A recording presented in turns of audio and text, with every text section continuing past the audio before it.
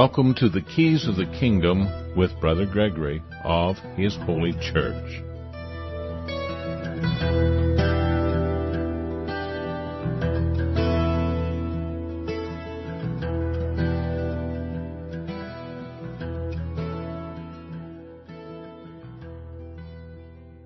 Well, welcome to Keys of the Kingdom. I'm Brother Gregory, and again, we're going to be talking about the Kingdom of God, and that is going to cover a wide area. We listened in the news just before the show started, and we see that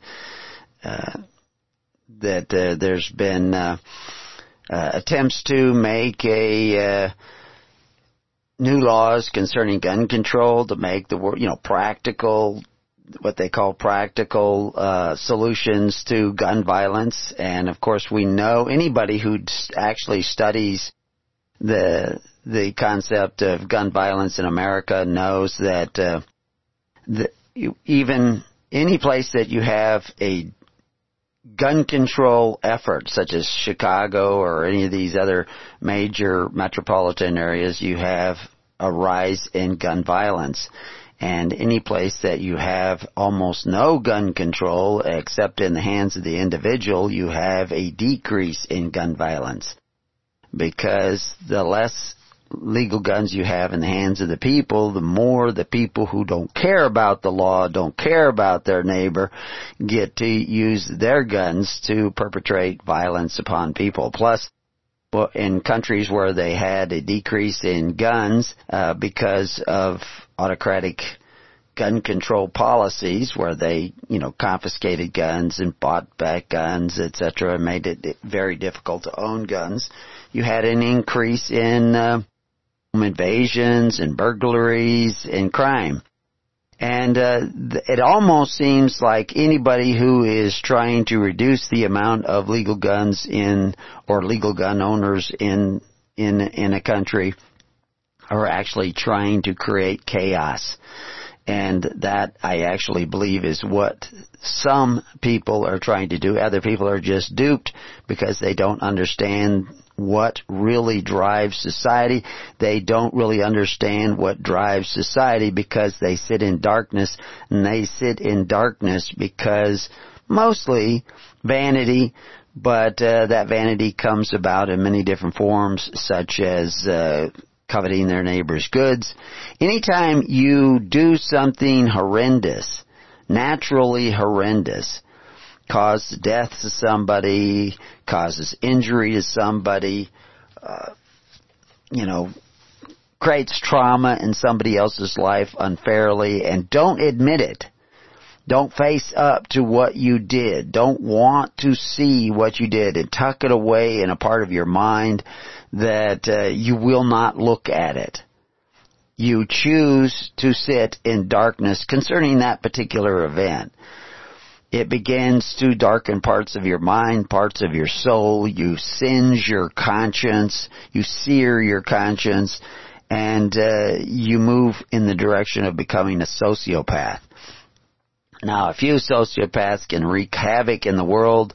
They can go about and injure people and shoot people indiscriminately and think that they're justified in doing so. They could actually exterminate large portions of the population on purpose, put them in prisons. They can do all this thing, and it doesn't bother their conscience because they sit in darkness, because their conscience have been seared, because they chose not to look at traumas in their own life, judgment in their own life, cruelty in their own life. And it's just part of humanity and the mental process of mankind. And we've been doing it for a long time. And the Bible actually tells you a way to avoid that, which is, to confess what you've done wrong, at least to yourself. And then if you've done it wrong to other people, you might confess it to them. And of course, we've seen examples of how, they were amazed at the success of AA meetings at one time, that people who could not get off of alcohol and then later couldn't get off of drugs, that go to these meetings and they have a success, but they don't always know why they have the success. But one of the things they do is confess, "Hi, I'm Steve, I'm an alcoholic." That even though it's just verbalizing it in front of other people, that admission that you did something wrong has a positive effect on overcoming that thing that you've done wrong. And overcoming the consequences of that, which is often leads to addiction. It also leads to separating yourself from relationships with other people. And, we've talked about the experiments they've had before with, rats and mice, where they can become addicted to a drug and they will actually choose not to be addicted to the drug if they have a good environment for mice environments, as those go, in which to live. What they call rat park, where they have space and they have interaction with other rats, and they have a social life, whatever social life rats have. They're less likely to become addicted. And now the human population, humanity itself is a more complex creature than a rat, but they need a social structure, and that social structure allows them to ward off the temptation of addictions. And just as the part of that social structure is confession and admission that you've done something wrong, facing your trauma, facing danger, facing the darkness of your own heart, alleviates those things in your psychological, your mind, your soul, that draw you into darkness. And so, anyway, how does that all translate out into day-to-day life? Well, we see it. People like George Floyd, who killed himself with drugs. He took overdose of drugs. You can see the drug in his mouth. I had a conversation with several people this week about the fact that, some people thought, like, how do you know that he had taken this fentanyl and all this stuff? Well, the autopsy report showed, the toxicology report, which, they just tested the blood, and this is what they found, is that he had more than 3 times the amount of fentanyl in his body at the time of his death than could normally cause death. That normally people die they can die with a 2 ng quantity in their blood. He had 11 ng. The mean death amount for people is 9. So he had more than most people who die of it. He had several times more than some people who die of overdose of this fentanyl. And he had other drugs in his body besides, and he had a bad heart. And so he literally killed himself by putting those drugs in his mouth and then swallowing them after he had a confrontation with the police. Rather, they were asking him, are you high on something? Have you taken something? And instead of admitting it, he swallowed the fentanyl. He didn't want to fess up. He has done this before when arrested. And he just did not want to face it. He says, I'm not that kind of guy. I'm not that kind of guy. He is that kind of guy. And he's in denial. And he literally killed himself. There was no bruising in his neck, according to the autopsy. There was no mucus in the throat. There was no sign of strangulation. There was no sign of compression. There was no sign of injury to the bones or to the muscle tissue.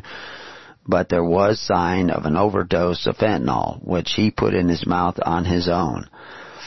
That should have been reported in every paper. That is facts. It was available. I looked it up almost the day after he died. As soon as the videos were coming out, they had videos of him resisting arrest. But nobody wanted to look at it. And there was actually an effort by the media to spin a narrative that somehow or other these police have caused his death. And I've just read an article the other day, Washington Post, where the author is actually calling for the death of the police who were simply answering a call of somebody passing counterfeit money and acting irrational, somebody who was completely drugged out of his mind and in a car, disoriented, clearly disoriented, and wanted to drive his car away. Well, that would endanger the public. The police officers were doing their job. They did not injure him. They were following police protocols. That's come out now testifying. Yet now we have people threatening mass riots, supposedly responsible journalists calling for the death of the police, and it's insane. And I think we're just looking at the tip of an iceberg of problems that are coming on. We've gone through this, 15 days to slow the curve. Worldwide shutdowns is going to cause the death of millions of people, the starvation of millions of people. Economic destruction. Already I know people, I don't know anybody personally who died of COVID, but I know people who committed suicide since this all started. Suicide rates are up 600%. So where is the solution to all this? The governor of Oregon is going to close several prisons and release those prisoners out into the public. We know those prisoners include pedophiles and violent criminals, and they're going to release them out into the population. At the same time, they want to disarm all honest people, but they will not disarm the criminals. Criminals don't buy their guns, they steal their guns. And so, what is going on? It's almost like they want to see violence and chaos in the street, and of course that's exactly what many of them do. Many of them are just duped because they sit in darkness. They cannot see. They cannot see what's going on and what's driving society. And so they just go along with it. Oh, I have to go get the vaccination. I have to, coronavirus may kill me. You're more likely probably to get struck by lightning than killed by coronavirus at this stage, because almost nobody actually is getting the original COVID-2. Because most people are immune to it, and they were immune to it before it even got here. Most people were probably immune to it before it even got here. They probably got any kind of a flu, and they thought it was COVID, and they reacted with paranoia. So what's really going on? The people are being manipulated. The press is in on it. They don't even know they're in on it in some cases. Sometimes they probably do. People cannot see clearly. They have chosen their priests who wear white coats or maybe black robes or whatever. They cannot see reality. When you lay it out, the facts, the true science, you lay it out, they cannot see it. Why is that? For the same reason societies have been duped and fooled and led into bondage time and time again. They do something horrendous like the brothers of Joseph, and they don't fess up. They don't tell the truth. They hide from it. Then they cannot see the famine coming. They cannot see what is around the corner in their own history that is already predestined by the choices they made. We are never predestined by God. We are predestined by the choices we make. Not to live by faith, hope, and charity, by love. Then a series of effects will take place in our life. And it will cause us to make other choices. We'll be predestined to make bad choices. Predestined to take drugs, to hide from other truths, because we have chosen that path of hiding from the truth about ourselves. Is that not what Adam and Eve did? Instead of confessing what they had done, they blamed what they did on others.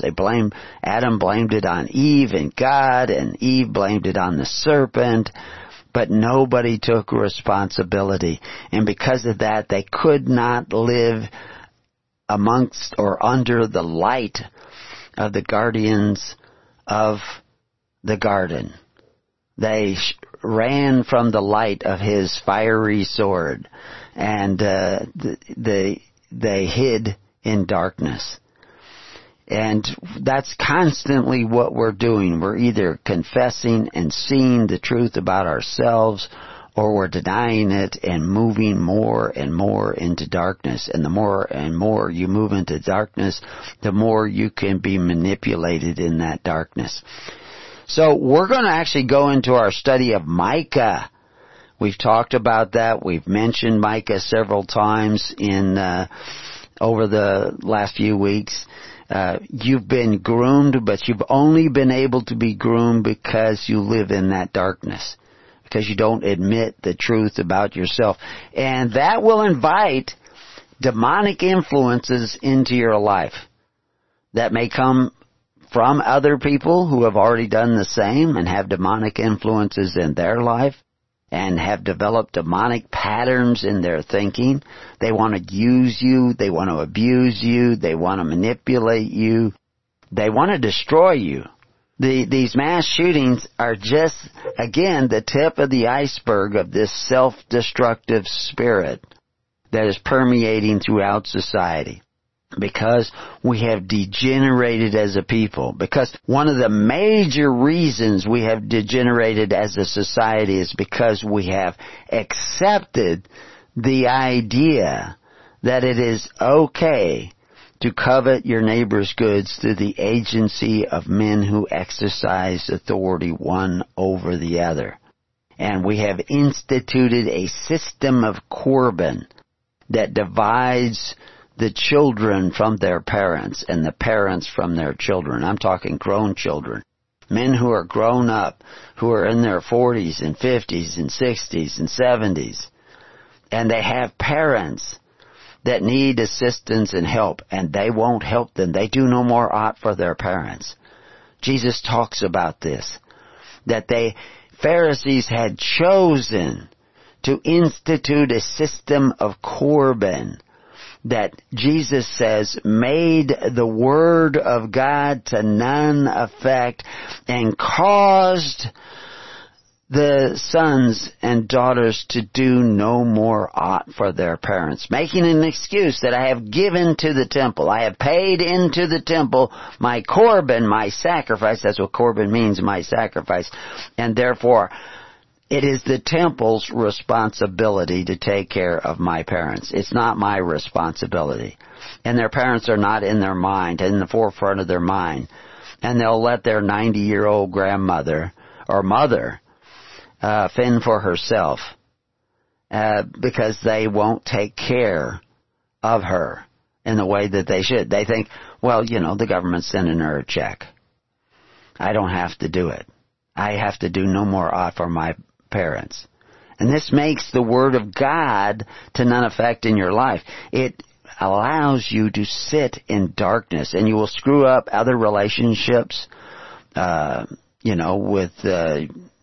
if you had relationships with friends or with your wife, you will screw that up because you care not as you should care for your parents. And this is a pattern that's repeated 1,000,000 times over, 1,000,000,000 times over in the world today, because every country in the world has instituted a system of sacrifice, a system of Corban that makes the Word of God to none effect, because they depend upon men who call themselves benefactors, but actually exercise authority one over the other.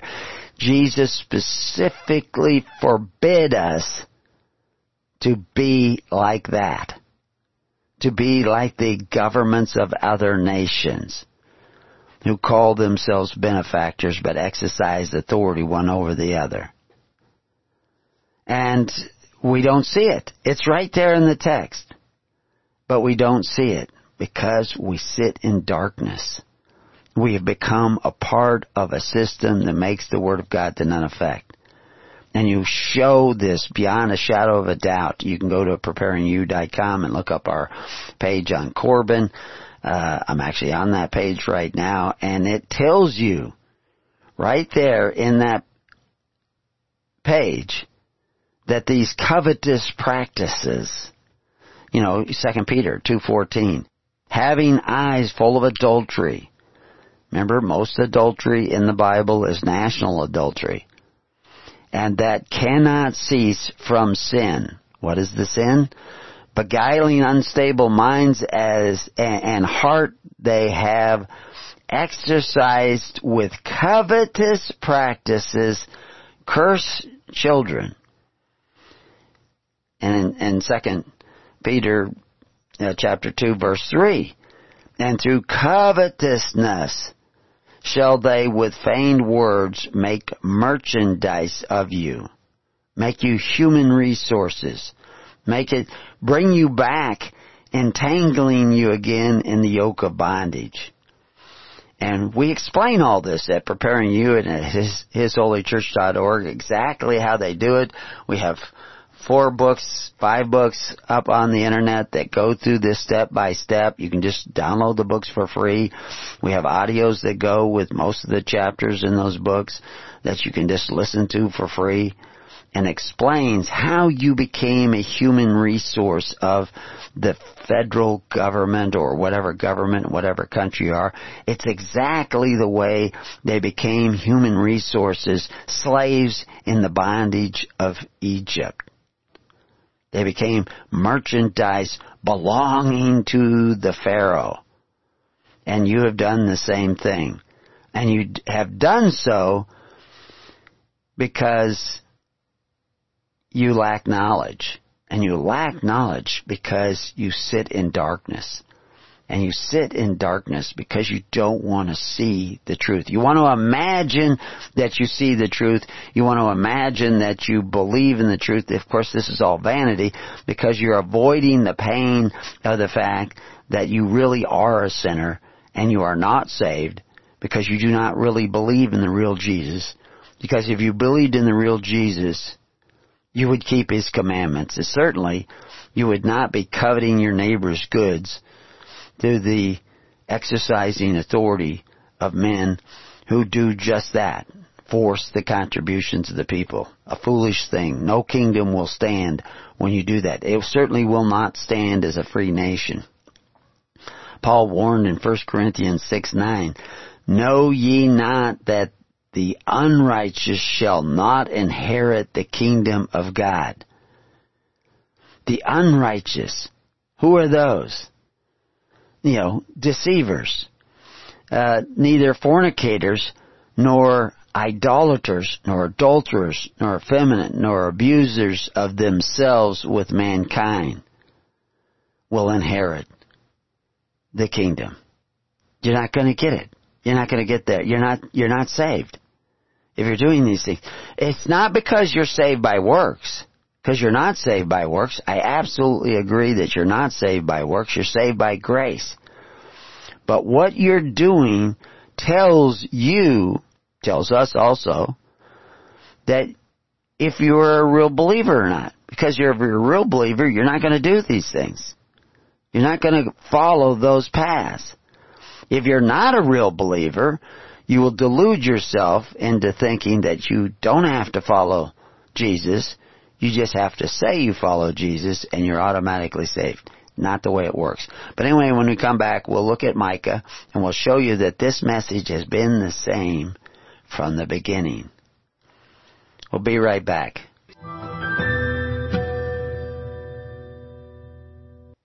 So welcome back to Keys to the Kingdom. Somebody stopped by the studio just during the break and was pointing out that the media is now saying that no, drugs did not kill George Floyd.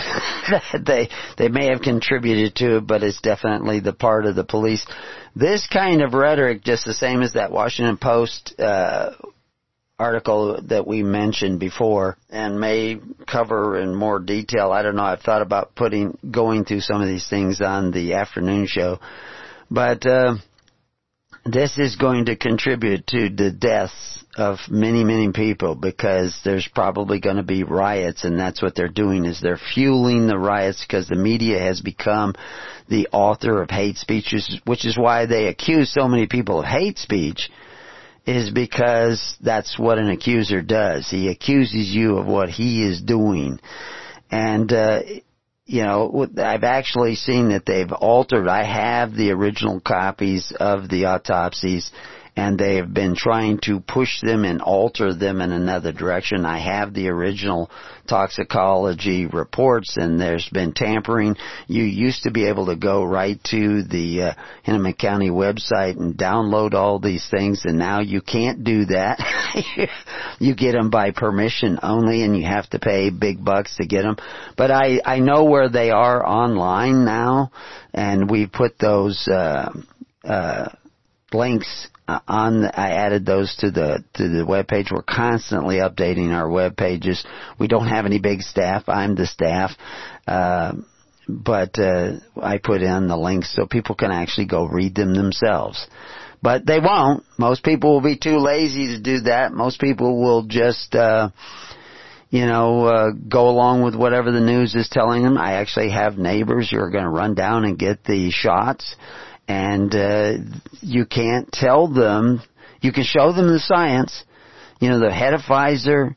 You can show them what's in the Johnson & Johnson. You can show them the reports from top scientists in the United States, top scientists in the world that says don't get these shots. They have grave concerns about them. They're dangerous, that they will cause hypertension. They will cause that, and you can actually pass some of these things on to other people. I suspect that there will be large amounts of people dying next flu season, and they will say that it's a new strain of flu, and it's actually ADE or pathogenic priming caused by what's contained in all these shots, both the mRNA and the shots like Johnson & Johnson, which is not an mRNA, but it does contain the S1 protein. But anyway, I promised to talk to you about MICA, so if you go to Preparing You, you can follow along. I actually just am in the process of changing one of the pages because I found a typo during the break. Constantly upgrading things, and so that they will get clearer and clearer, and we'll eventually add audios to this study, as we have done with some of the other books. We've done Romans and Corinthians and numerous others where we have featured them, and I even still go back and add to the side notes on those pages so that you can see more stuff. I'm constantly linking because we put up new articles. I'm constantly linking some of the original articles with new articles that give you greater and greater explanations of what's going on. But this book of Micah the Morashtite, there was a town that kind of belonged to Gad, and it was a possession of Gad, and he was from that area supposedly.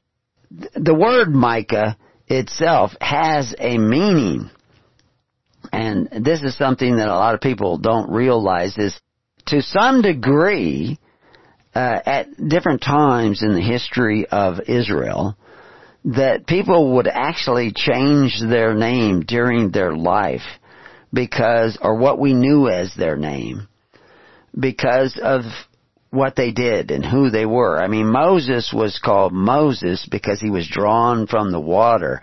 And the reason they make that distinction is because there were other Egyptian pharaohs at that time who were called Moses, like Tutmosis. Now, people will debate that because there seems to be some confusion among Egyptologists as to timeline, and there's huge.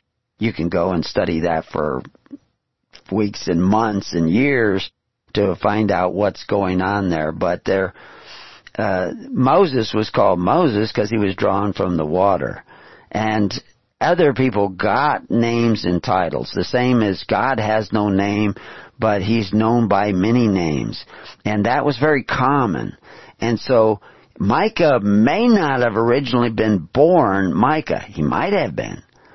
But the word Micah means who is like God. And it's actually from numerous or several different words in the Hebrew.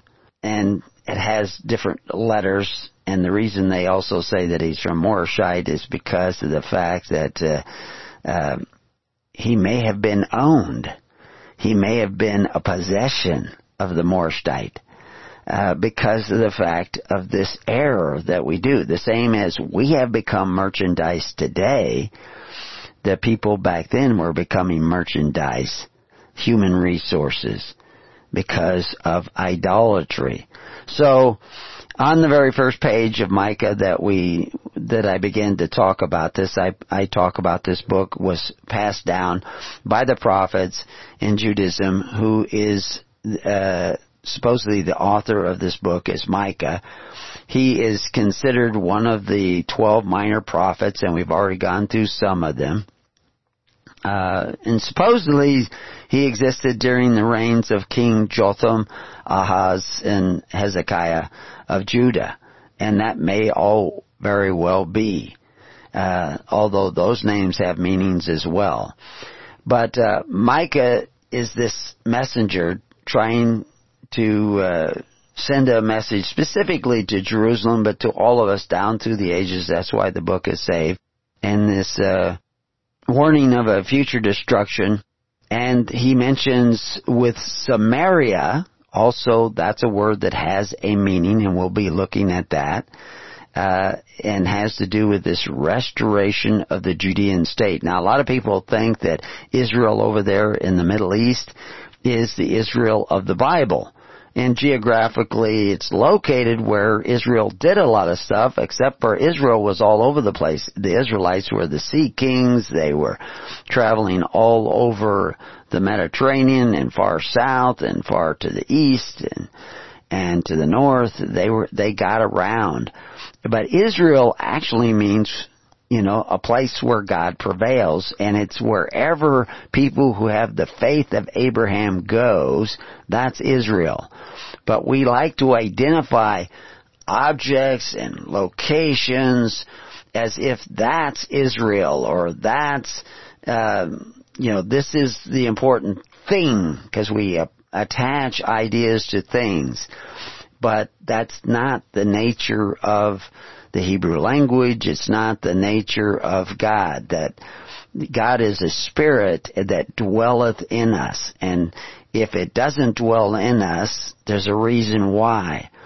And so Micah is rebuking the people for their dishonesty and idolatry. And again, like I said in the first part of the show, that most of the adultery and idolatry has to do with national idolatry, where you have made something a thing of worship. This is when you create an idol, like the Constitution could be an idol.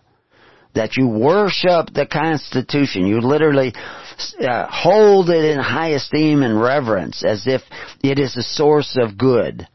And the reality is most of the people of America opposed the Constitution. They were against it. They were afraid of it. They thought it was a bad thing, and which is why they never put it to a popular vote. And it really had nothing to do with the people. We, the people, were the people who signed it at the bottom, and those people who became congressmen and senators and employees of the federal government over the following years. Now, you have become an employee of the federal government. You have a federal employee or employee identification number. We call it Social Security number or a national insurance number in different countries. And you would now work for the government. And you know this because they take the first fruits of your labor. They take sometimes 20% of your labor. I mean, literally 14% comes right off the top in the form of Social Security, and then your wages and salaries are now taxed to some degree or another, and you have to pay the government, the federal government, a portion of your labor. That's what you had to do when you were in the bondage of Egypt. 20% of your labor belonged to the Pharaoh, and he collected it one way or another. Either you labored for him or you sent in funds.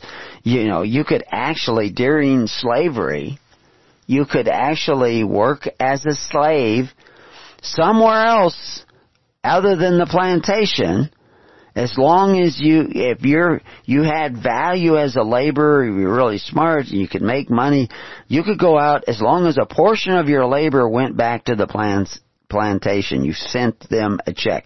If you didn't send back some of those funds, you would they would send for you and say, well, you got to come back and work on the plantation. So that's actually the case. Somebody was just talking to me about that the other day. Now we have that kind of situation when a lot of people come up from South America and Mexico. They come up here and work, and then they send money back to their families and who survive on that money. They even take a portion of their welfare check and will send it back if they get onto welfare. But when they work for different people, that's what they do, is that they take their money back and their money goes farther. That's going to decrease rather quickly now that we're going to have runaway inflation, but then again, that is part of that design. But back, this Micah the Morashite prophesied in the days of Hezekiah, king of Judah, and spake to all the people of Judah, saying, Thus saith the Lord of hosts, Zion, which is a parched place, that's what the word means. It can be actually even a monument, shall be plowed like a field, and Jerusalem shall become heaps, and the mountains of the house of the high places of a forest. Now that was prophesied in Jeremiah 26:18. And Micah is mentioned, at least a Micah, one or another, is mentioned many times in the Bible, but we're going to be looking at chapter 1 of Micah, which begins with the word of the Lord that came to Micah, that Morashite. And I'm sure it's pronounced different in the actual original language, but that's the English version of it. In the days of Jotham and Ahaz and Hezekiah, king of Judah, which he saw concerning Samaria and Jerusalem.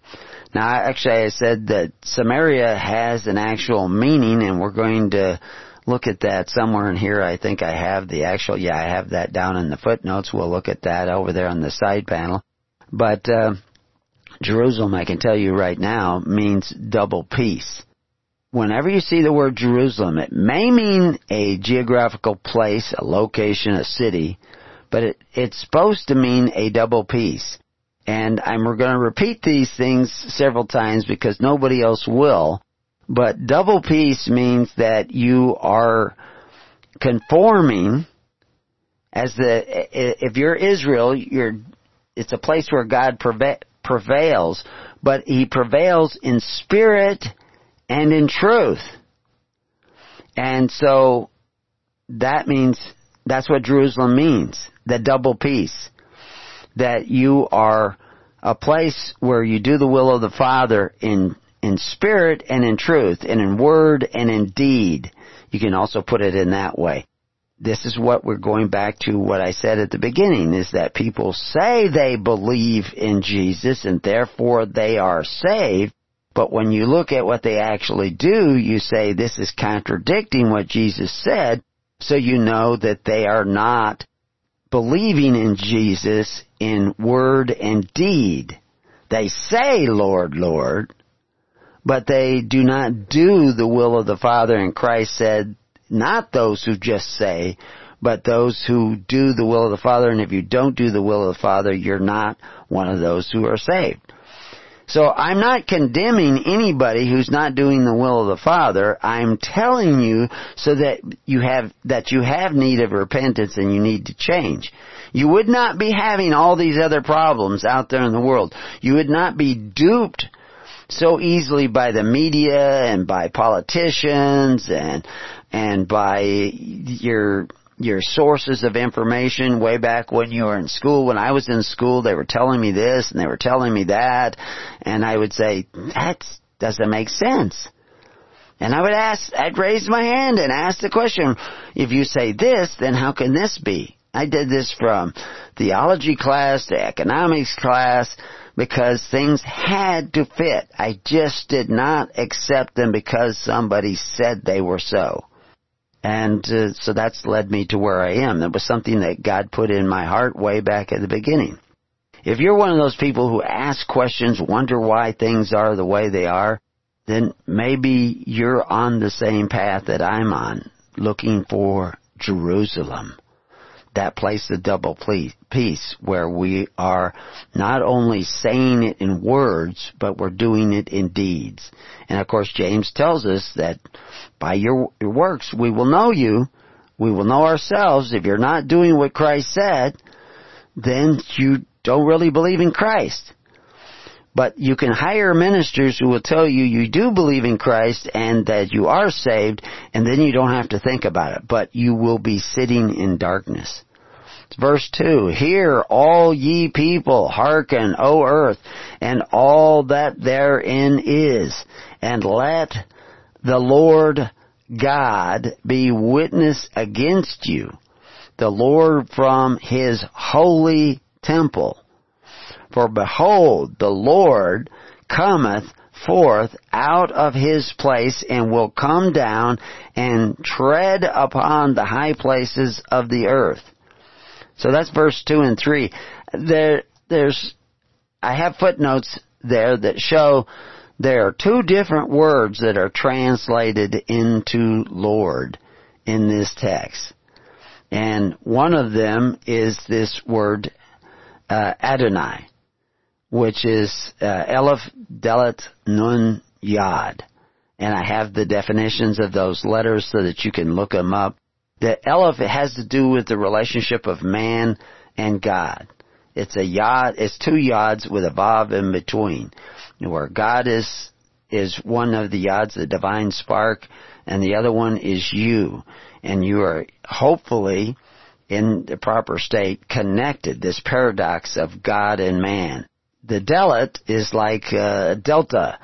It supposedly represents selflessness, charity. The back and forth of charity, where you give charity, you receive charity, and it sets, if you receive it in the right way and it's given in the right way, it sets a relationship also. And it's the space between the river of life and the sea of the world. Seas represent people. So that's where the delta is. It's this place in between those two. And so anyway, you can go into it in greater and greater depth, that every single one of these letters have a meaning. They put them together to create the ideas of the word. And the Nun, which is this fish, that's usually representing a fish, but it also has to do with heir to the throne. This is how you have to swim in the water. Mem is the word for water, but whenever you see the Mem and the Nun, they're actually related letters, because the fish swim in the water and the water flows. And where do they flow? They flow past the delta, which is where the best fishing is. But anyway, in the last letter there is the Yod, this infinite point. And of course, like I said, the Aleph has two Yods in it to begin with. So if you can think in concepts rather than just in words, because words become idols. They are symbols of ideas. Idols are symbols of ideas or spirits. They're not the spirit itself, but it is a symbol of that spirit. So anyway, the point is, in this, we see this first, let the Lord God, that Lord is not the same. And you can see in the King James, they'll put the word Lord there, but it won't be all in caps.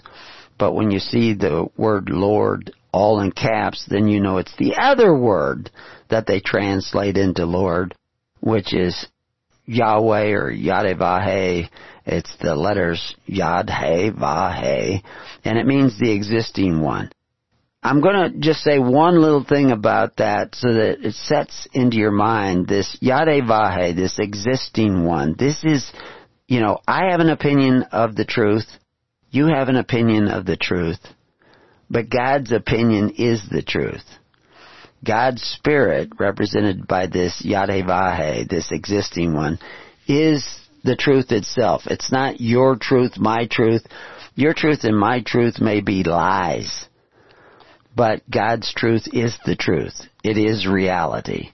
And so, anyway, I just wanted to point out that whenever you're reading in the King James, you'll see this. It's not always that way in other books. As a matter of fact, they translate things a lot differently in other books. But he's saying something, and when you just slip in, there's 3 mentions of the word Lord in these 2 verses here. When it's not all caps, it's a completely different word. It's not the same letters, it's not the same idea, but we have one English word there. So you can lose a certain of the richness of the original text when you don't look at that. And when we go through Micah, we're going to look at a lot of words where they added extra letters. You wouldn't know that unless you go back to the original Hebrew and look at it. And it can be deceptive. But ultimately, you don't need to know all the letters. You don't need to know all the meanings. You just need the Holy Spirit working in your life. What cuts out the Holy Spirit is to do contrary to the will of the Father. And Christ came to show you what the will of the Father looks like. And Micah is long before that. But again, what does Micah's name mean? When we see Micah's name in the text, it's this who is like God. And of course, Christ is, we refer to Christ as God, and He is like God too. So Micah was trying to show us something about God in the course of his Micah and his book. So verse 4 goes on, and the mountains shall be molten under him, and the valleys shall be cleft. Mountains often represent people. Hills represent people. Sea is also a representative thing of the people, but it's not people who have come together. It's people who are tossed to and fro. Like we see with people in the media today. The media says, oh, we're supposed to hate police. Oh, we're supposed to, that we're racist, that we're this, that we're that. And they're manipulating. You're supposed to be afraid of COVID. Those are the sea people. Those are the people that are tossed to and fro with every wind of doctrine. But the mountains have come together and they've bound themselves together in some sort of way. This is a way that they're representing in these metaphors the people. But he says in here, the valley shall be cleft as wax before the fire, and the water that are poured down a steep place.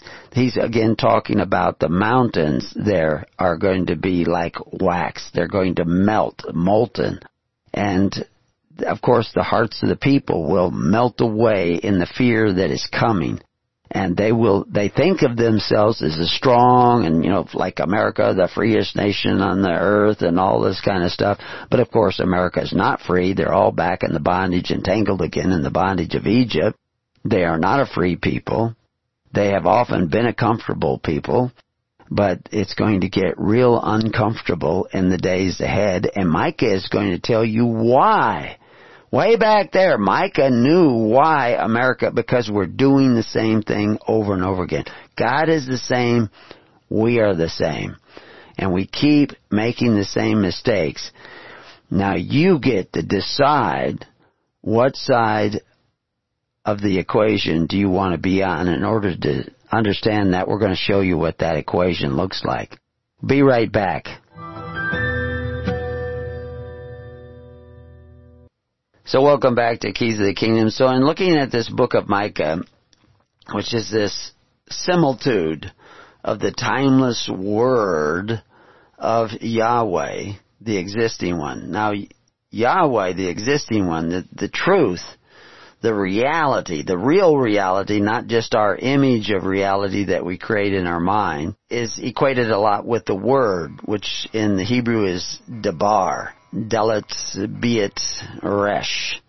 And that actually appears in a number of different ways, but that Delet Biet Resh is speech, is word, it's speaking, and God is speaking to us all the time through the nature that He created, the God of nature. He's speaking to us in these patterns of our existence and the existence of the world around us.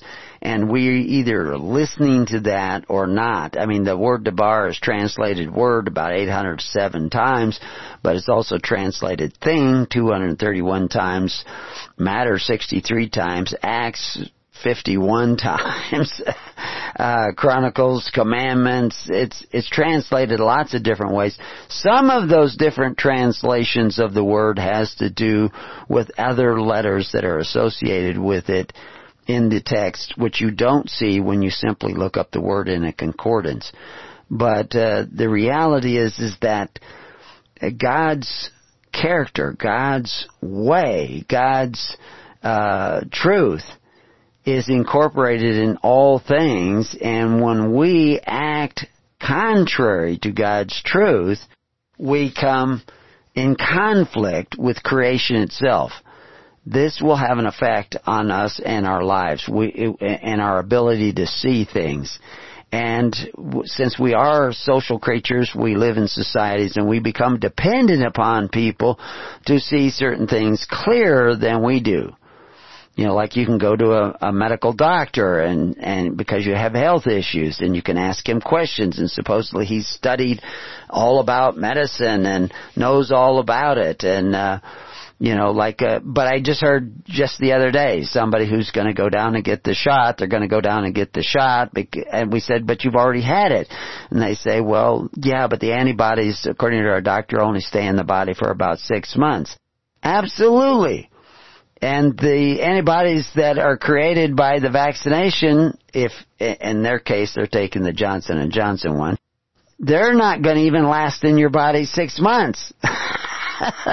So are you going to have to get another shot in 3 months? Well, actually, you're going to start hearing people say that because of the new coronavirus that is going to come about, which is actually not a new coronavirus, but it's just your overreaction because of the ADE caused by the present vaccination that you got, or the shot that you got, that more people are going to be getting real sick, and you're going to think it's a different disease. It's because you got the shot. And it's possible that millions will die because they got the shot. They just don't die right away. Some do, but most probably won't. But they already have the media in place to try to tell you that you're not getting sick because you got the shot. You're getting sick because of this new flu virus. But we got a new shot for you. But you won't believe me because you already believe the men in the white coats, and they will tell you. But anyway, whenever you get sick and you produce antibodies, there's actually several different antibodies you produce. The primary ones that come about at the beginning, those won't stay in your body. They shouldn't stay in your body. There's no reason. They've gotten rid of it, and it's probably gone through all of society by then. So, yeah, your body won't keep producing them. They don't need to keep producing them. But your T1 cells that know how to produce them again have a memory of them. And the more T1 cells you have in your body, the more robust your immune system will be. The fact that they're not in your body anymore doesn't mean that you're not immune still. It's the T1 cells that make you immune because they're the ones who produce new antibodies. But the doctor doesn't tell them that. They throw out a fact that the antibodies are going to be gone in 6 months, and you think, well, I'll get a shot. But those antibodies will be gone even quicker, and they will be less numerous and less accurate. And they may cause pathogenic priming, which will make you more susceptible to the next disease that comes along that is similar. But anyway, we explain all this. Top virologists, epidemiologists in the world explain all this over and over again. Like I say, Yaden, former vice president and chief scientific officer in Pfizer, tells you, don't get the shot.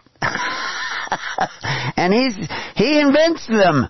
But he says, don't get this one. If you ever hope to have children again, if your children ever hope to have children again, because you can pass these things on to other people. If you get the shot, you become contagious for at least some of the time. No, it's extremely dangerous. And of course, I could probably be put in jail eventually for having told you But I have to tell you because of what they tell you in Micah in the next couple of verses. For the transgression of Jacob is all this, and for the sins of the house of Israel. What is the transgression of Jacob? Is it not Samaria? So how is the transgression of Jacob Samaria? And what are the high places of Judah? Are they not Jerusalem? What is Jerusalem? Jerusalem is that double peace. That's the high place, where you're doing the will of the Father in word and deed, in spirit and in truth. That is the high place of Judah. That is the high place of Israel, is when you do the will of the Father, as Christ said, in spirit and in truth. If you don't do the will of the Father, you're not Jerusalem. You're not protected by the high place. So what's Samaria? And what is the sin of Jacob? What was the sin of Jacob? He made a deal with his brother. He made a covenant with his brother that you give me your birthright and I will give you a pot of porridge, supplies, venison. The word we see, mighty hunter before the Lord, that Nimrod is supposedly this mighty hunter before the Lord. That word hunter there, it can also be victuals or venison or food or a pot of porridge. It is, I will give you a benefit if you give me your birthright. That is the sin of Jacob. Do you know anybody else who's committed that sin? Have you given up your right to choose for benefits? Isn't that part of what is wrong with Corbin? Part of what is wrong, why Christ said you are not to be like the governments of the Gentiles who call themselves benefactors but exercise authority one over the other. In other words, they're going to give you benefits, welfare from their government, like Pharaoh gave grain to the Israelites. But you have to give them something in return. You sell your birthright. Jacob seduced his brother into selling his birthright to Jacob. This is the sin of Jacob. And then he didn't confess it and admit it openly. He continued the deception. So, have you done that? Have you done the sin of Jacob? Have you waived a right to make decisions about your life in order to obtain benefits? The greatest destroyers of liberty are those who spread amongst the people gifts, gratuities, and benefits. Plutarch said that in the times of the early church. And he wasn't even a Christian. He knew it. Polybius said things similar 150 years before, or almost 200 years before. He wasn't a Christian. He was from Corinth. He was a Greek from Corinth. So, back to Samaria. What is Samaria? Samaria is, it's a place, but that's not what he's telling you about places. It means the watch mountain, the watchman. That's what Samaria means. It has to do with who is the watchman in your society. Well, to some of you, it's the guys in the white coats. It's the doctors. Some of you, it's politicians. Some of you, it's CNN. Some of you, it may be, some sort of Washington Post or something. That's where you look for your information. That is who you look to as your watchmen, who are going to tell you what is true. Or maybe it's your minister at church or your priests. Those are your watchmen. They're going to tell you. How many ministers and priests were telling people, wear your masks? Go get what we just talked about that a week ago, how Franklin Graham is telling people to go out and get the vaccination. Now, I'm not telling you to do that. I'm telling you what's in the vaccination. If you want to go get it, you can certainly go get it, because I can't exercise authority over you. But I'm going to tell you what's in it. I'm going to show you what the experts and the science says. And then you get to go make your own decision. Because I won't tell you what to do. I'll tell you what I would do, or what I would not do, and I will tell you why. Because I'm one of those watchmen on the mountain of watchmen. And but you may not believe that, and you don't have to believe that. But that's why I take all the time to go and find all these facts and make them all available, but preparing you so that you will see why I say what I say. Now, I, of course, say what I say because the Holy Spirit has led me to say it, but I know that may not be enough for you. And there's a lot of ministers out there who are saying, that the Holy Spirit is telling them what to do, that they've been anointed by Christ to be a minister of God. I beg to differ that many of them are not. They are liars. They are deceivers. They are the many who say Christ is here, Christ is over here, Christ is this minister, Christ is that minister. You're just going to have to find out. But the way to find out is start to admit the truth about your own life and about your own mind and your own actions, so that you let the light in so that you can see the truth. Other people won't see it. They've already decided certain things, that it's okay to take from your neighbor by force, institute the rule of force to take from your neighbor so that you can have benefits today. They're not going to see the truth. It's the hard-working people who want to make their own way, make their own living. They may catch a glimpse of the truth and they may be willing to see it. By the nature of creation, the goats shall separate from the sheep, and the sheep shall separate from the goats. So anyway, so now you know a little bit about the sin of Jacob. Have you been willing to take the rights of your neighbor away? Take his guns away, his right to own a gun. Has he sold that right by taking benefits?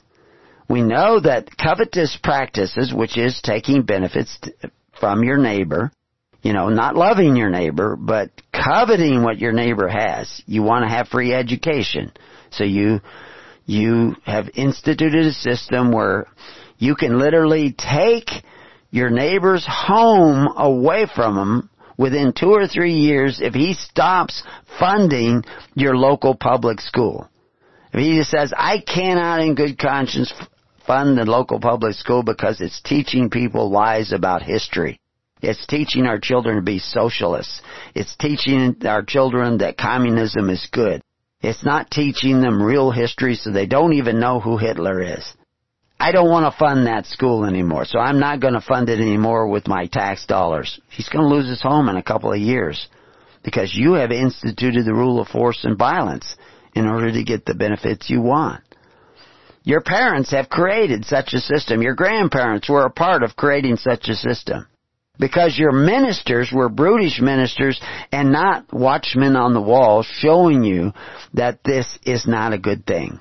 This is not a good way to go. This is a covetous practice that will make you merchandise and curse your children. Done deal. You've already done that. Now, the mountains shall be molten and the valleys shall be cleft. Just like Micah said. Because of the transgression in your fathers and your grandparents of Jacob. You sold your God-given rights to obtain benefits. And you are not doing the will of the Father in spirit and truth. You are not in Jerusalem. Therefore, I will make Samaria as a heap of the field and as plantings of a vineyard, and I will pour down the stones thereof into the valley. What are the stones?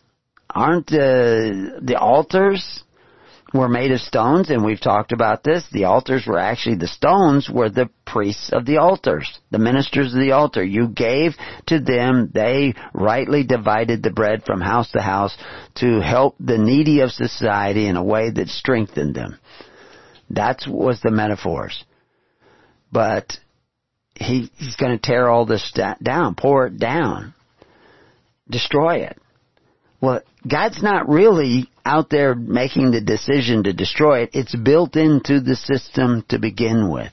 If you covet, If you take a bite out of one another to obtain benefits like free education, take care of my parents, I want health care, I want Medicaid, I want all these benefits.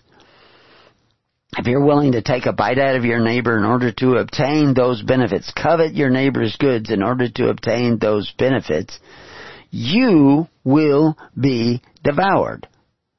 You will go into bondage. If you wish to put your neighbor in bondage, you will go into bondage, because as you judge, so shall ye be judged. Is that not what is written in the law?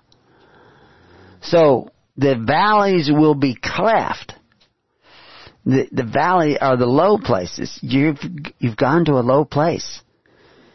Yeah, and now it's even going to get lower. There's going to be a crack open in the bottom of the valley, and it goes to the pit. It goes to destruction. And it's because you've chosen to go away that is not cast up. It does not take you up. It goes away. Now, many of you, somebody complained that I answered him. I answered him on the European group. Actually, he was writing me off the group, and so some of the answers went off the group. But he said my response contained no Bible verses. Well, my response included the article on Corbin. And if you go to our article on Corbin, it is full of Bible verses, but he didn't go to that. He wants me to type them all into my email to him. We've already written this out so you can do the study yourself. You can examine these things. Anytime you think that I'm saying something that's contrary to the Bible, let's find out. Is it contrary? Or is it in exact conformity to what we find in the Bible? And he says, and I will discover, actually remove the foundations thereof. That's actually what the word discover there means if you look it up in the Hebrew. Our foundation should be Christ. If we're not doing what Christ said to do, the foundation is removed from us. In the modern church, they're saying it's okay to covet your neighbor's goods. Christ said it's not. It's okay to pray to men who call themselves benefactors but exercise authority to get benefits by taking a bite out of your neighbor. Christ said it's not. Peter said it's not. Paul said it's not. And yet you think you're following Christ. You think you're a Christian. That's in your imagination. And your ministers are built that image in your mind that you're actually following Christ when you're actually doing contrary to what Christ said. Which brings us to verse 7 of Micah. And all the graven images thereof shall be beaten to pieces, and all the hires thereof shall be burned with fire, and all the idols thereof will I lay desolate, for she gathered it of the hire of an harlot, and they shall return to the hire of a harlot. So what is that all about? Who's the harlot? Is not a harlot ride the beast? Isn't the daughter of the harlot also harlots who ride the beast? What is the beast? Beasts were always in prophecy governments that exercised authority. You know, the leopards and the lions, and that they represented in prophecy governments. What are graven images? Something made by men. Did you know you can have a graven image in your mind? An idea in your mind created by other men? Those ideas, right now, as we're talking about Micah, I'm beating them to pieces. I'm showing you that you're not actually following Christ. You've been deceived, even though he said, let no man deceive you, into thinking that it's okay to covet your neighbor's goods and nothing will come of it. What has become of it is you're back in the bondage, entangled again in the bondage of Egypt. You owe far more than 20% of your labor. Your children are cursed by trillions and trillions of dollars worth of debt. They're going to schools that lie to them and teach them falsehoods. You don't have the rights you used to have because you sold them for benefits. You don't get to make choices, and now you have people up there signing executive orders that are controlling your life, and you think you're going to overthrow them by taking up a gun. You can't overthrow them by taking up a gun. I have nothing against you owning a gun, but I have everything against you thinking that you're going to overturn the unrighteous mammon with violence. You are subject to the unrighteous mammon because you've already committed violence against your neighbor. You forced your neighbor to contribute to what you wanted. Free education, take care, build me a fire department. In the little town I live in, the fire department is still a voluntary fire department. We have a voluntary range fire department that was created by one of my sons and his friends. It's one of the largest ones in Oregon, but it's voluntary. And, it's not on the tax rolls, although they do get assistance, through other tax agencies. It's basically people in the local communities pay into it to make it happen. They choose to do that. That's more kingdom tracts than anything you can see around. Now, there's a lot of other ways to go like that. But let's see if we can get through the rest of, this Micah, and we'll get one chapter in this show anyway. Therefore, I will wail and howl. I will go stripped and naked. I will make a wailing like the dragons, mourning as the owls. For her wound is incurable, for it is come unto Judah. He is come unto the gate of my people, even to Jerusalem. Now, we're not going to have time to go into the wailing of the dragon and the mourning of the owl, but the owl is a creature of darkness, and the dragon is another creature. The word is translated a number of different ways, and we can get into the individual letters of the dragon. Actually begins with the letter Tav. And it's Tav Nun. Remember, Nun was the fish. Yod is the divine spark with another Nun on the end. Well, Tav is the letter for faith. But we have faith, Nun, Yod, Nun in the making of that word. Now, it's translated a lot of different ways. Dragon, whale, sea monster, serpent. But going into depth as to what they are talking about when they're talking about this dragon and the owl. But let's just look at it, the wailing of them. That he says, I will make a wailing like the dragon and a mourning like the owl. He will be stripped and naked, without authority, without power. That's what naked means, stripped down to the basics. For her wound is incurable, for it is come unto Judah. He is come unto the gate of the people, even to Jerusalem. Declare ye it not at Gath. Gath meaning the winepress. Weep ye not at all, the house of Ephraim. That word Ephraim means the house of dust. Roll thyself in the dust, he goes on to say. Pass ye away, thou inhabitant of Sephir. Sephir is this place of beauty. You won't be a place of beauty anymore. Having thy shame, which is the word for confusion.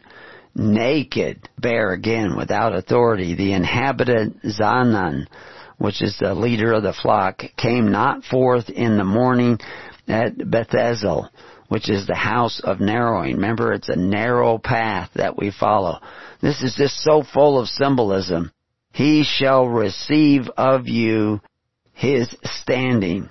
For the inhabitants of Marath, which is this bitterness that is coming, waited carefully for good, but evil came down from the Lord unto the gate of Jerusalem.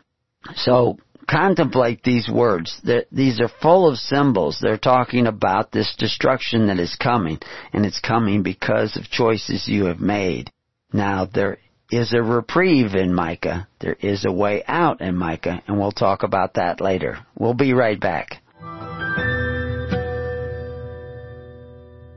So, we're still in Micah, and I can see a number of things that I need to take a look at in here that I need to fix, but we were just having a discussion during the break. I have somebody here in the studio, and just a quick review going back to the idea of the sin of Jacob. And the sin of Jacob has to do with selling your birthright for benefits. And that's not actually, though, if you said it in that word, that's not the word, that is not the sin of Jacob. The sin of Jacob was offering to buy your birthright of his brother for benefits. It is people like FDR who committed the sin of Jacob. The sin of Esau, which God hates, is the fact that you sell your birthright. Because Esau sold his birthright. That is the sin of Esau. And who else sells their birthright for benefits? It's the Nicolaitan. It's the sin of Balaam, which God hates the deed of the Nicolaitan because he sells his birthright to obtain benefits. And so anyway, so that I'm putting these things into perspective now, and you have to kind of go over them, and I'm rabbit trailing back to Jacob again to see this. That will bring bitterness. The Maroth. That's what it will bring. And it also will, Bethazel, narrow your path. And it will give you less options because of the fact you sold your birthright. Therefore shalt thou give presents to Morsheth Goth. Which that word there, you think it's a place, but it means to seize. I'll give presents to seize, to dispossess the house of Ashzibah, which is deceit. They're going to, through deceit, they're going to dispossess you of your birthright because they offer you these benefits, which is the sin of Jacob. And he says, shall be a lie to the kings of Israel. Yet will I bring an heir unto thee, O inhabitants of Mareshah, which is the crest of the hill, the head place. He shall come unto Adullam, which means justice of the people, the glory of Israel. Make thee bald, and poll thee for thy delicate children. Enlarge thy baldness as the eagle, for they are gone into captivity from thee. So that's the end of Micah 1, although remember the divisions of chapters, we'll get into this later, is something that was added. There was no chapter divisions in the original text. But remember what that particular paragraph starting back with verse 8 is talking about: stripped, naked, making wailing of the dragon and the mourning of the owl. You have to take this position of humility. You have to admit you haven't gone the narrow way. You've gone the way of unrighteousness, of evil. Waited carefully for good, but evil came down from the Lord.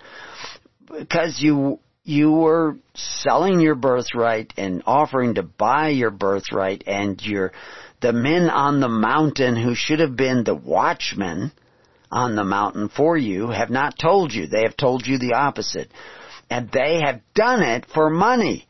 They are the harlots for hire who are going to tickle your ears and make you feel good about the idols, this idol you've created, these graven images you created in your mind that somehow or other you saved because you had a thought, because you said magic words. That's witchcraft.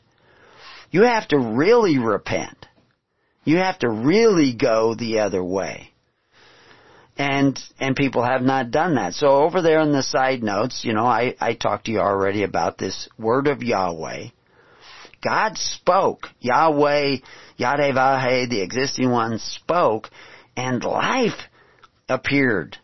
His Spirit upon the waters, and life appeared, and it's everywhere on this planet. It's nowhere on Mars, nowhere on Venus, nowhere on these other places that we can see. But there's life everywhere on this planet because Yahweh spoke. His word is ingrained in every living thing on the face of this planet, in the atmosphere itself. But if it's not ingrained in your heart, and see, you have that choice of letting the Word of God into your heart and start seeing this, but you're not going to see it unless you strip naked the idea that you already know. You don't already know.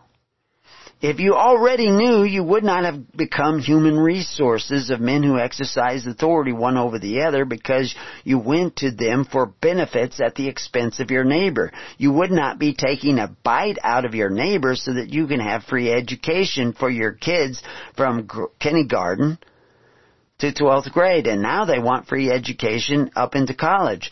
But it's not an education, it's indoctrination, and your children are all coming out as socialists because from the very beginning, day one, when you send them to school, you said it's okay to covet your neighbor's goods to have free education at their expense. I know people who are public school teachers and they teach their kids at home. They work for the school and try to bring light to a dark place and try to show the kids the things that they don't teach them in the books. And that's great. But they teach their own children at home. Amazing, isn't it? In the side notes it says, understanding the manner, means, and meaning in the function of the temples.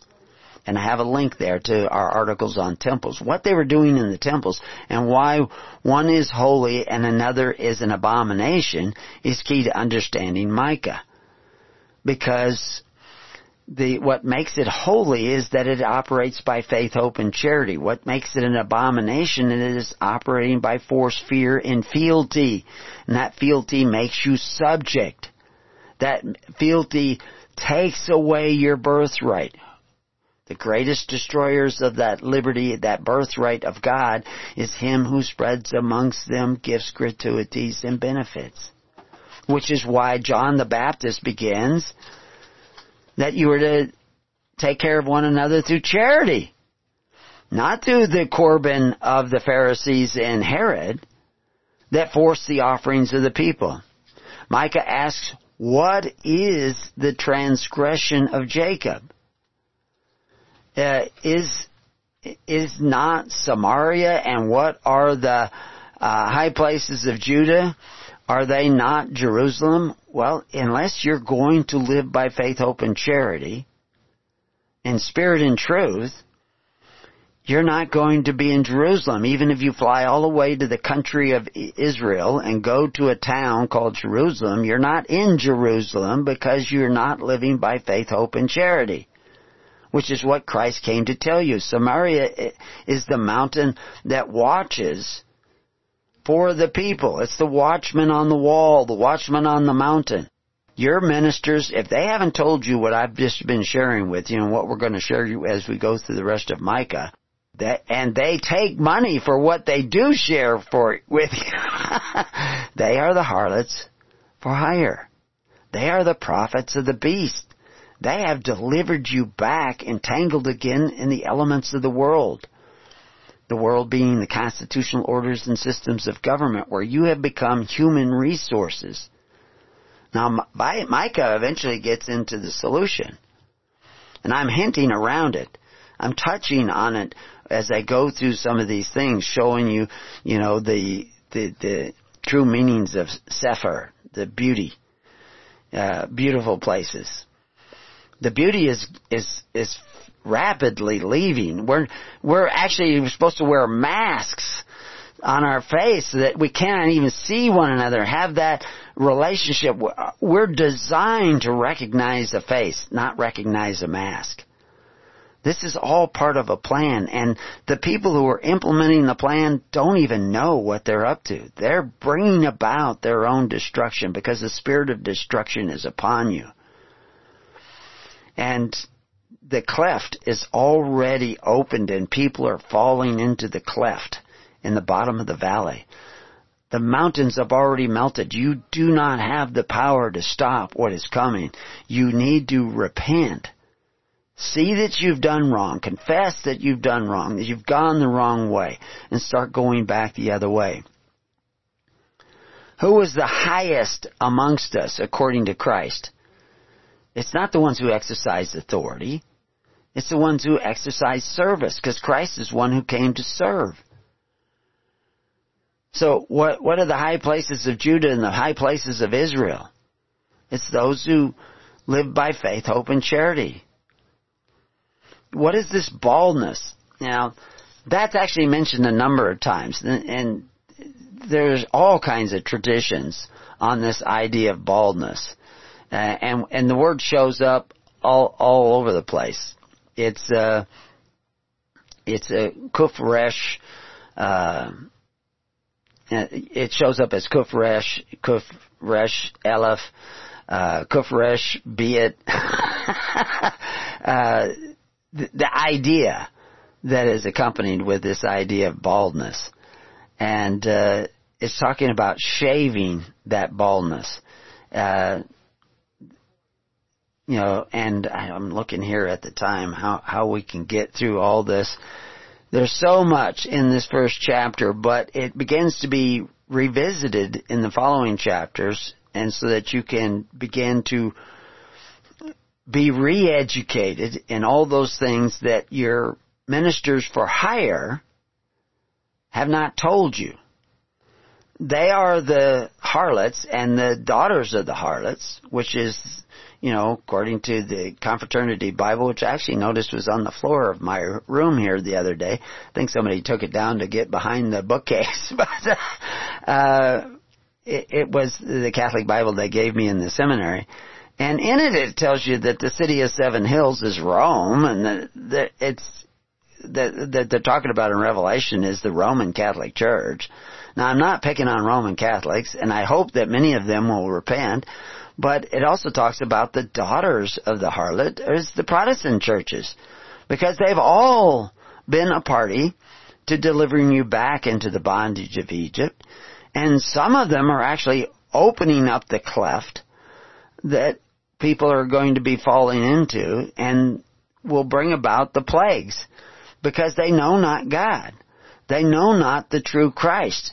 They've been preaching a false gospel, and Christ says many so claim to be coming in my name, but I know them not. And he's going to tell them, depart from me, you workers of iniquity. So amongst all those Protestant denominations and Catholic rites and all these other churches, and we can include the Buddhists, because I think Buddhists was more had more in common with Christ than your modern Buddhists and many of your modern Christians. The modern Christians are more like the Pharisees. But you're going to have to be willing to rethink, relook at. You're going to need the humility to look at this as to what is the truth. Because we've all gone this way of the unrighteous Corban of the world. This unrighteous sacrifice of forcing our neighbor to contribute to our welfare. So I ask the question, does baldness or the cutting of the hair relate to regret and remorse as seen in Jeremiah? And I have a link there to Jeremiah. Both the great and the small shall die in this land. They shall not be buried, neither shall men lament for them, nor cut themselves, nor make themselves bald for them. So again, that's because of that has to do with this remorse and this wailing of the dragon and the mourning of the owl. We have to admit we've done something wrong, and God will begin to enlighten you as to what you've done wrong. He will bring the light. I'm not bringing the light. I'm just pointing out that you're sitting in darkness, and I'm showing you enough evidence that you'll begin to wonder. You know, Job talked about this baldness as well. And with the same similar words. Then Job arose and rent his mantle and shaved his head and fell. So, yeah, it's going to require humility and the Spirit of God. But now how do you draw near the Spirit of God, and how does the Spirit of God draw near you? Then you have to begin to become a doer of the Word. You need to start sitting down in the tens, hundreds, and thousands like Christ commanded us to make our people do. And those people need to start to take care of one another through faith, hope, and charity, by sacrifice, casting their bread upon the waters in hopes that it will come back to you. No guarantee. So is the hire just the prostitutes who tickle and give pleasure to the people for profit, referred to ministers who work for money and not out of love of righteousness? Now, that doesn't mean you can't pay your ministers, but are they telling you that it's okay to covet your neighbor's goods as long as you do it through government? Or are they telling you you should be living by faith, hope, and charity rather than force, fear, and fealty? Because by what they say, you should know them. By what they do, you should also know them. I was always amazed when they would catch some minister doing some dastardly, molesting some child or something. They would be making excuses for him. Just as they make excuses for their doctors and their politicians. Because that's their priests. And those priests are going to bring you, they have brought you back into bondage, but now they're going to bring you to the bottom of the valley, and the bottom of the valley will open up, and millions upon millions of people will die because of the pathway that you have chosen. So I also quote Jeremiah 5:7. How shall I pardon thee for this? Thy children have forsaken me, and sworn by them that are no gods. When I had fed them to the full, they then committed adultery. See, that's the national adultery. And assembled themselves by troops in the harlot's house. And so that's where people have done. They have assembled themselves in the harlot's house, and they depend for their livelihood on the property of others because of their appetite for benefits.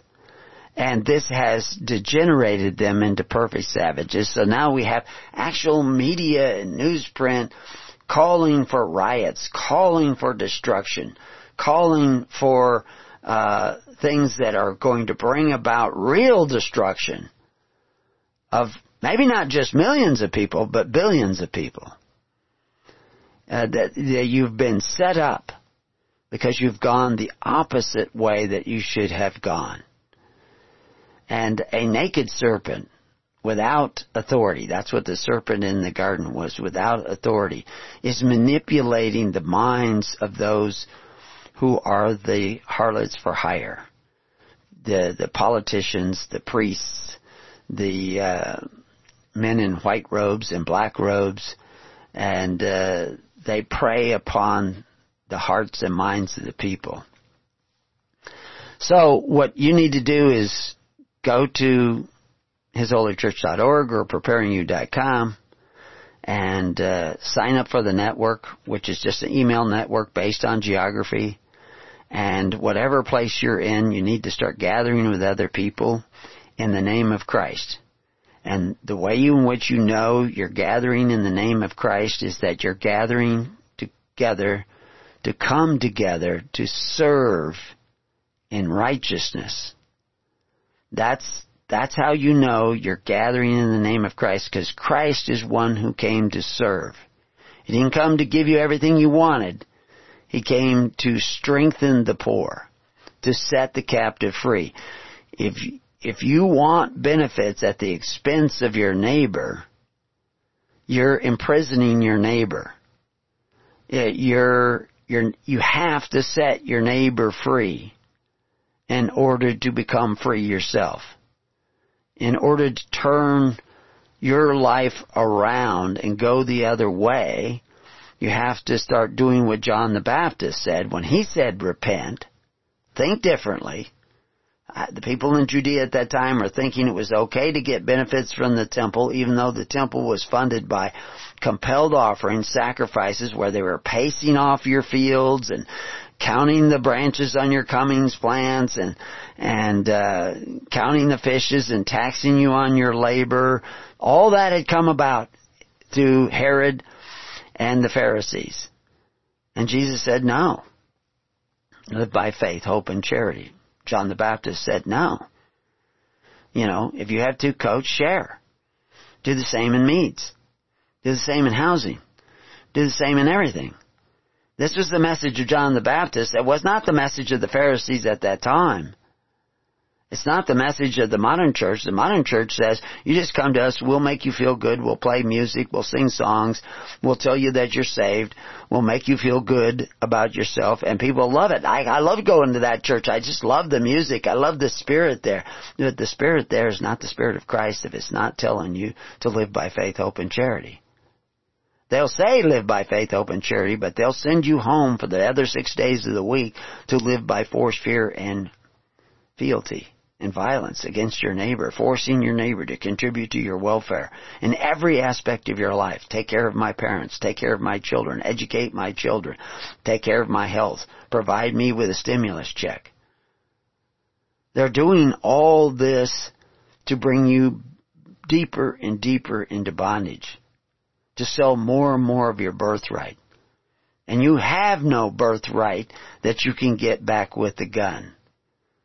But you have a birthright that you can get back with the Holy Spirit. But you have to come together in the Spirit of Christ, which is the Spirit to serve one another. So don't think you have joined the Living Network if you've joined the email group at hisholychurch.org or preparingyou.com. It's the same groups. It's just links there you'll find that will take you to the groups if you're in Texas or if you're in Missouri or wherever. Sign on and try to help spread this message to others.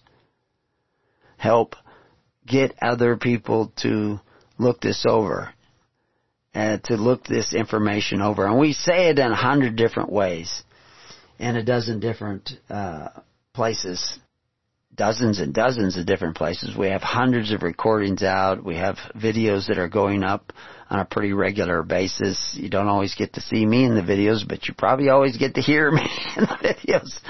But you have to, I'm not telling you not to go to those churches where the higher harlots are tickling the people's ears. Go there if you feel led to go there. I can't tell you what to do, what job to take, where to live, but I can tell you that you need to be led by the Holy Spirit and not the unholy spirit of the idolaters. You need to not follow the graven image of idolatry, of these ideas that have come to you misinterpreting what is very clear in the Bible. And we'll see that when we get to Micah 2 and 3 and 4. There's 7 chapters they have divided his message up into. And I'll probably revisit this first page and add many quotes so that you can see the house of narrowing. Isn't the path narrow to the kingdom of God?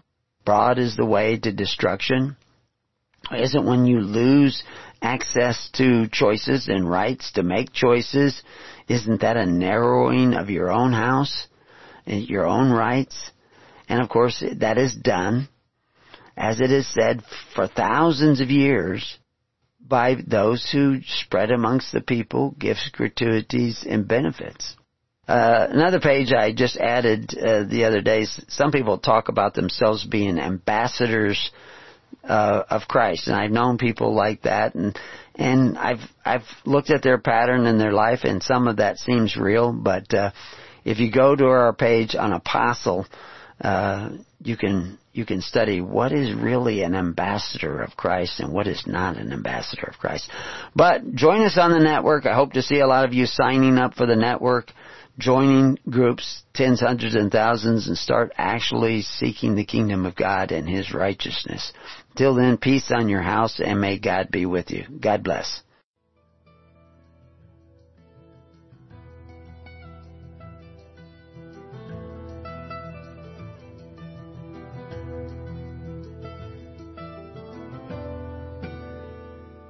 You have been listening to The Keys of the Kingdom with Brother Gregory of His Holy Church. For more information on the educational ministry provided by His Holy Church and Brother Gregory, including services, counseling, lectures, books, and other audio materials, please write to His Church at Summer Lake, Box 10, Summer Lake, Oregon, 97640. You can also find us on the web at www.hisholychurch.net.